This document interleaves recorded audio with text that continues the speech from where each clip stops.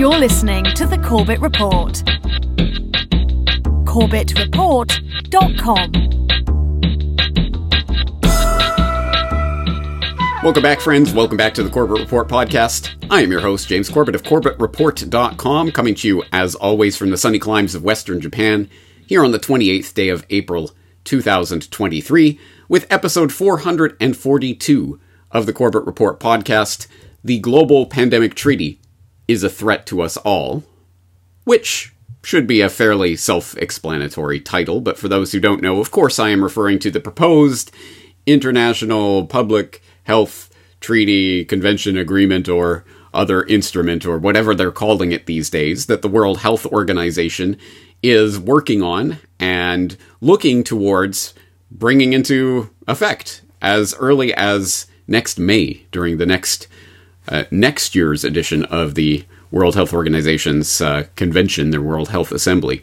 So that is something that you should be familiar with, because of course I have covered it here on this podcast in a previous episode of this podcast that will be linked in the show notes, as well as in various interviews and things that I'm doing, including, of course, my monthly conversation with Meryl Nass of Children's Health Defense, where we're covering the latest developments of those negotiations for that particular global pandemic treaty and the International Health Regulations amendments, which, as I've explained many times now, are two separate but perhaps merging ideas. There's two different tracks that the World Health Organization is working on right now, one of which is amendments to the International Health Regulations. One is this pandemic treaty. They've talked about, they are in separate processes with separate meetings that take place, but they've talked about the fact that this might merge into a singular instrument of some sort. It can take any number of forms. So it is important for us to understand that. And in that regard, I was asked recently by the National Citizens Inquiry in Canada, at nationalcitizensinquiry.ca, to make a short statement on this topic for broadcast during their inquiry.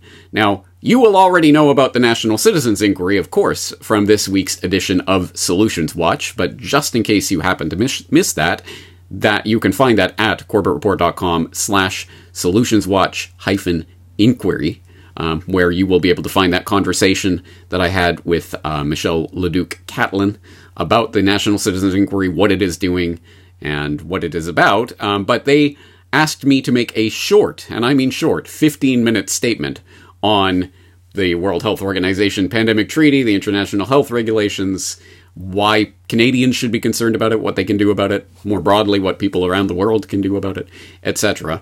Obviously, a very, very, very tall order, but as I have pointed out before, it is good practice to try to condense things down sometimes in order to really distill things down to their essence so that people can grasp them quickly and easily. And on that note, perhaps this might make a good introduction on the subject to people who have never heard about it before.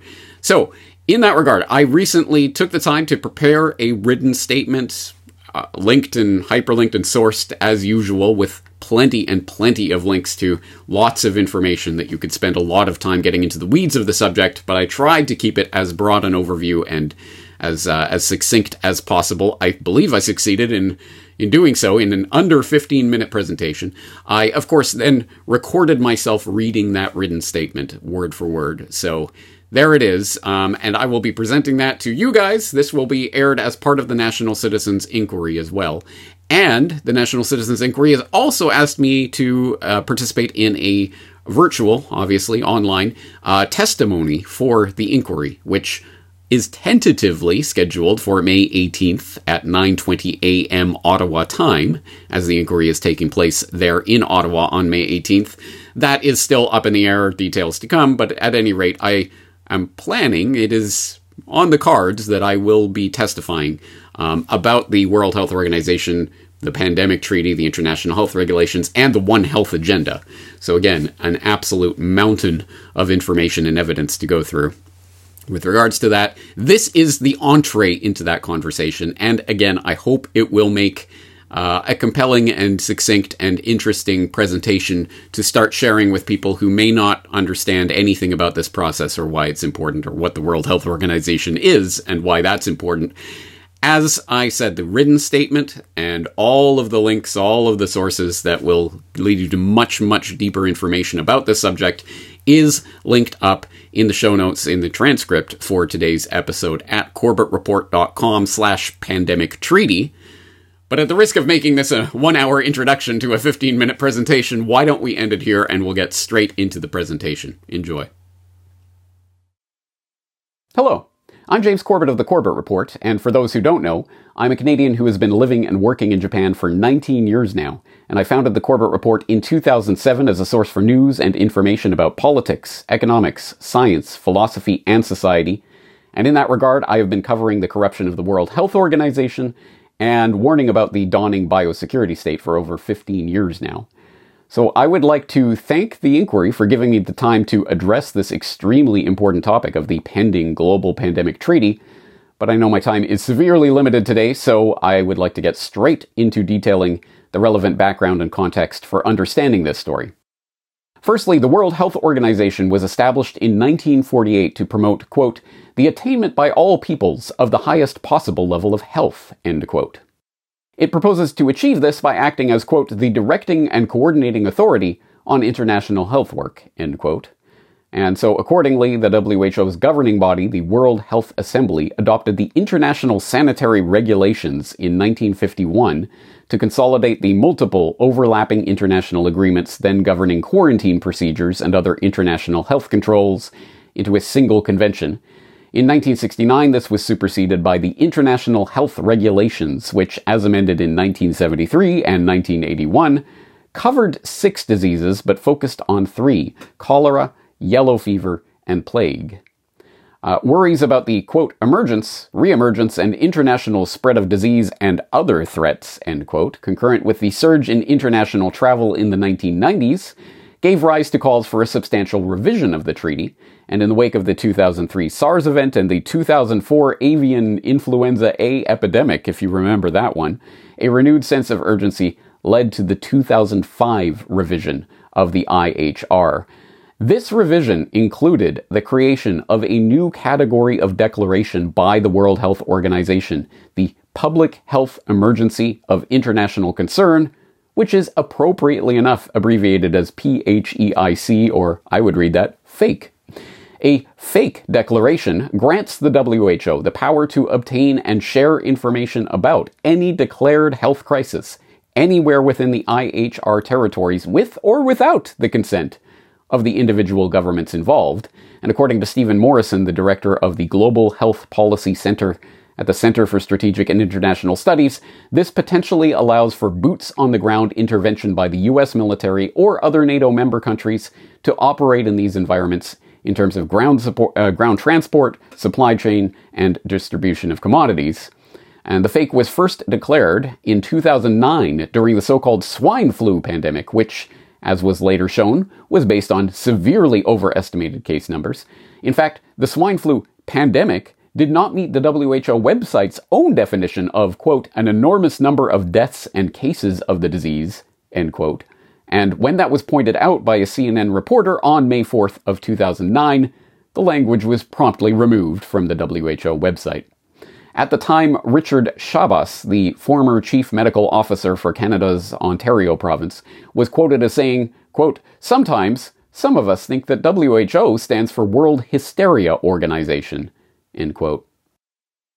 Indeed, in 2010, a British medical journal investigation and an investigation by the Council of Europe both concluded that the key scientists who advised then WHO Director Margaret Chan to declare the fake for the swine flu scare had, quote, done paid work for pharmaceutical firms that stood to gain from the guidance they were preparing, end quote, and excoriated the WHO for its complete lack of transparency about this process.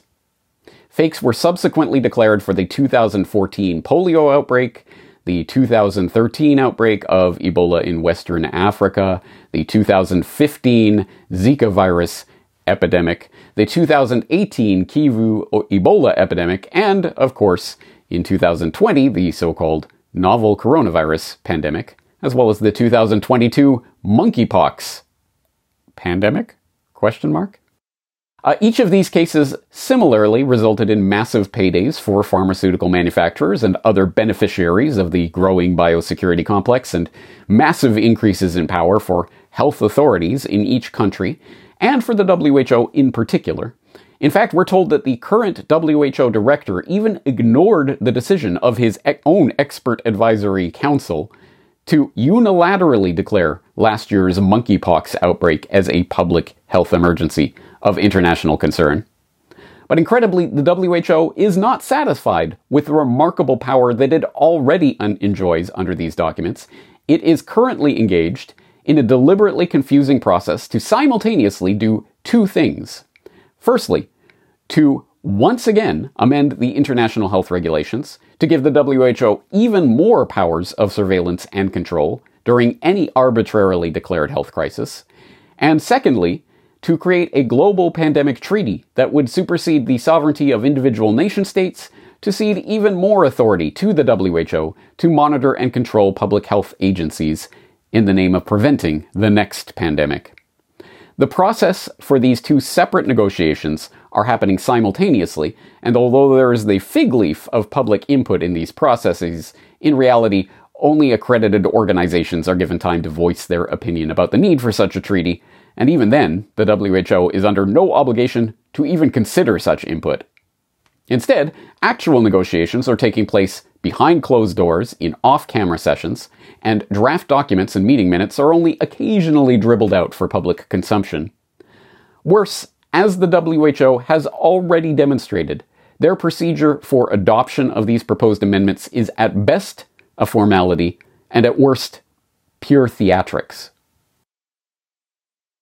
I would like to make sure that if the committee now ready to approve the draft resolutions contained in A75/A Conf 7 Revision 1, the financial and administrative implication of this resolution may be found in document A75A/Conf/7 at 1. I am asking you if the committee is ready to approve the draft resolution in question. I see no objection. Therefore, the resolution is adopted with these amendments. Therefore, I repeat, the resolution is approved with amendment.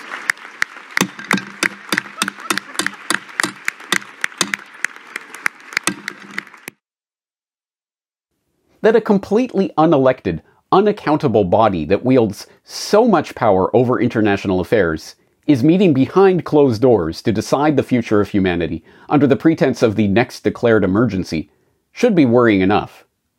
But the few details that have leaked out about these negotiations are even more frightening.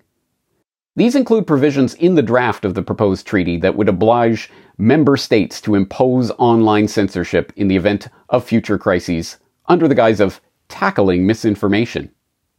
Provisions for the creation of a global digital vaccine passport system to stop unvaccinated people from traveling in the event of the next declared crisis. And requirements that WHO members build and reinforce surveillance systems for future pandemics. While these ideas may seem benign, or even noble to those who do not know the history of the WHO or the erection of the biosecurity grid, to those of us who have lived through 3 years of unprecedented medical tyranny, from forced quarantines and lockdowns to the attempts to illegally mandate experimental medical interventions, stopping the WHO's unprecedented power grab must be our greatest priority. The World Health Organization currently consists of 194 member states, including Canada, and in order to become a member of the WHO, a state must ratify the WHO Constitution, which grants the WHO's governing body, the World Health Assembly, or WHA, the power to, quote, adopt conventions or agreements with respect to any matter within the competence of the organization, end quote, which, when ratified, obliges each member state to adopt those conventions or to notify the WHO's Director General of rejection or reservations to that adoption within 18 months. As a WHO member state, Canada is obligated to abide by World Health Assembly decisions or to provide specific reason for partial or incomplete compliance with those rules and agreements. So accordingly, the Public Health Agency of Canada provides regular self-assessment reports regarding its own international health regulations compliance. At an absolute minimum, Canadians must exert whatever power they have in whatever way they are able to reassert Canada's sovereignty over its public health by registering its reservations about the IHR and the pandemic treaty. That would, of course, not be a solution to the problem posed by the WHO, but it would be a start. A more thoroughgoing solution would be the complete withdrawal of Canada from the WHO altogether. But as someone who is not just deeply cynical about the ability of politics to influence such affairs, but actually believes the political process itself, with its inherent abrogation of individual sovereignty and thus, by extension, bodily autonomy, to be invalid and immoral, I would suggest that the more radical approach might be appropriate. That is, active and coordinated wholesale civil disobedience of medical decrees and mandates, whether federal or provincial, that are not in the interest of individual health, including, if possible, the foundation of private medical organizations with doctors and others of like mind who are willing to disregard the dictates of the WHO, Public Health Canada, and any other self-declared health authority to provide healthcare regardless of vaccination status or any other unreasonable dictate. I know that such a movement will not take place without a sea change in public perception, and such a change would have to be predicated on a sea change in public awareness and understanding. And that is why I participate in inquiries like this and do the work that I do to help raise awareness of these issues. I hope you can appreciate that there is much, much more to be said about this problem and its solutions than can possibly be done justice in a short presentation like this. So if you're interested in hearing more about this topic, I suggest you follow the hyperlinked transcript of this statement that is available at corbettreport.com/pandemic treaty, as well as check the Corbett Report archives for my previous work on the WHO and the biosecurity state, and to follow my monthly conversations with Dr. Meryl Nass on children's health defense as we document the progress of the IHR amendments and the pandemic treaty toward the proposed ratification at the 77th World Health Assembly in May of next year. But in closing, let me just say this. The WHO, the World Health Organization, was established in 1948 to coordinate international efforts to promote public health. But what is health? That may seem like a trivial question, but as we have seen over the last few years, the answer to that question can affect every aspect of our lives, from what medical interventions we are obligated to take to whether or not we are permitted to leave our own house. We cannot afford to let government appointees and unelected technocrats at the WHO answer this incredibly important question for us. It is up to us to answer that question for ourselves and to decide what health precautions we are willing to take and under what circumstances we are willing to take them. Any treaty, health regulation, or other document that would seek to undermine our bodily autonomy is null and void, and should be treated as if it never existed. Thank you for your time and attention.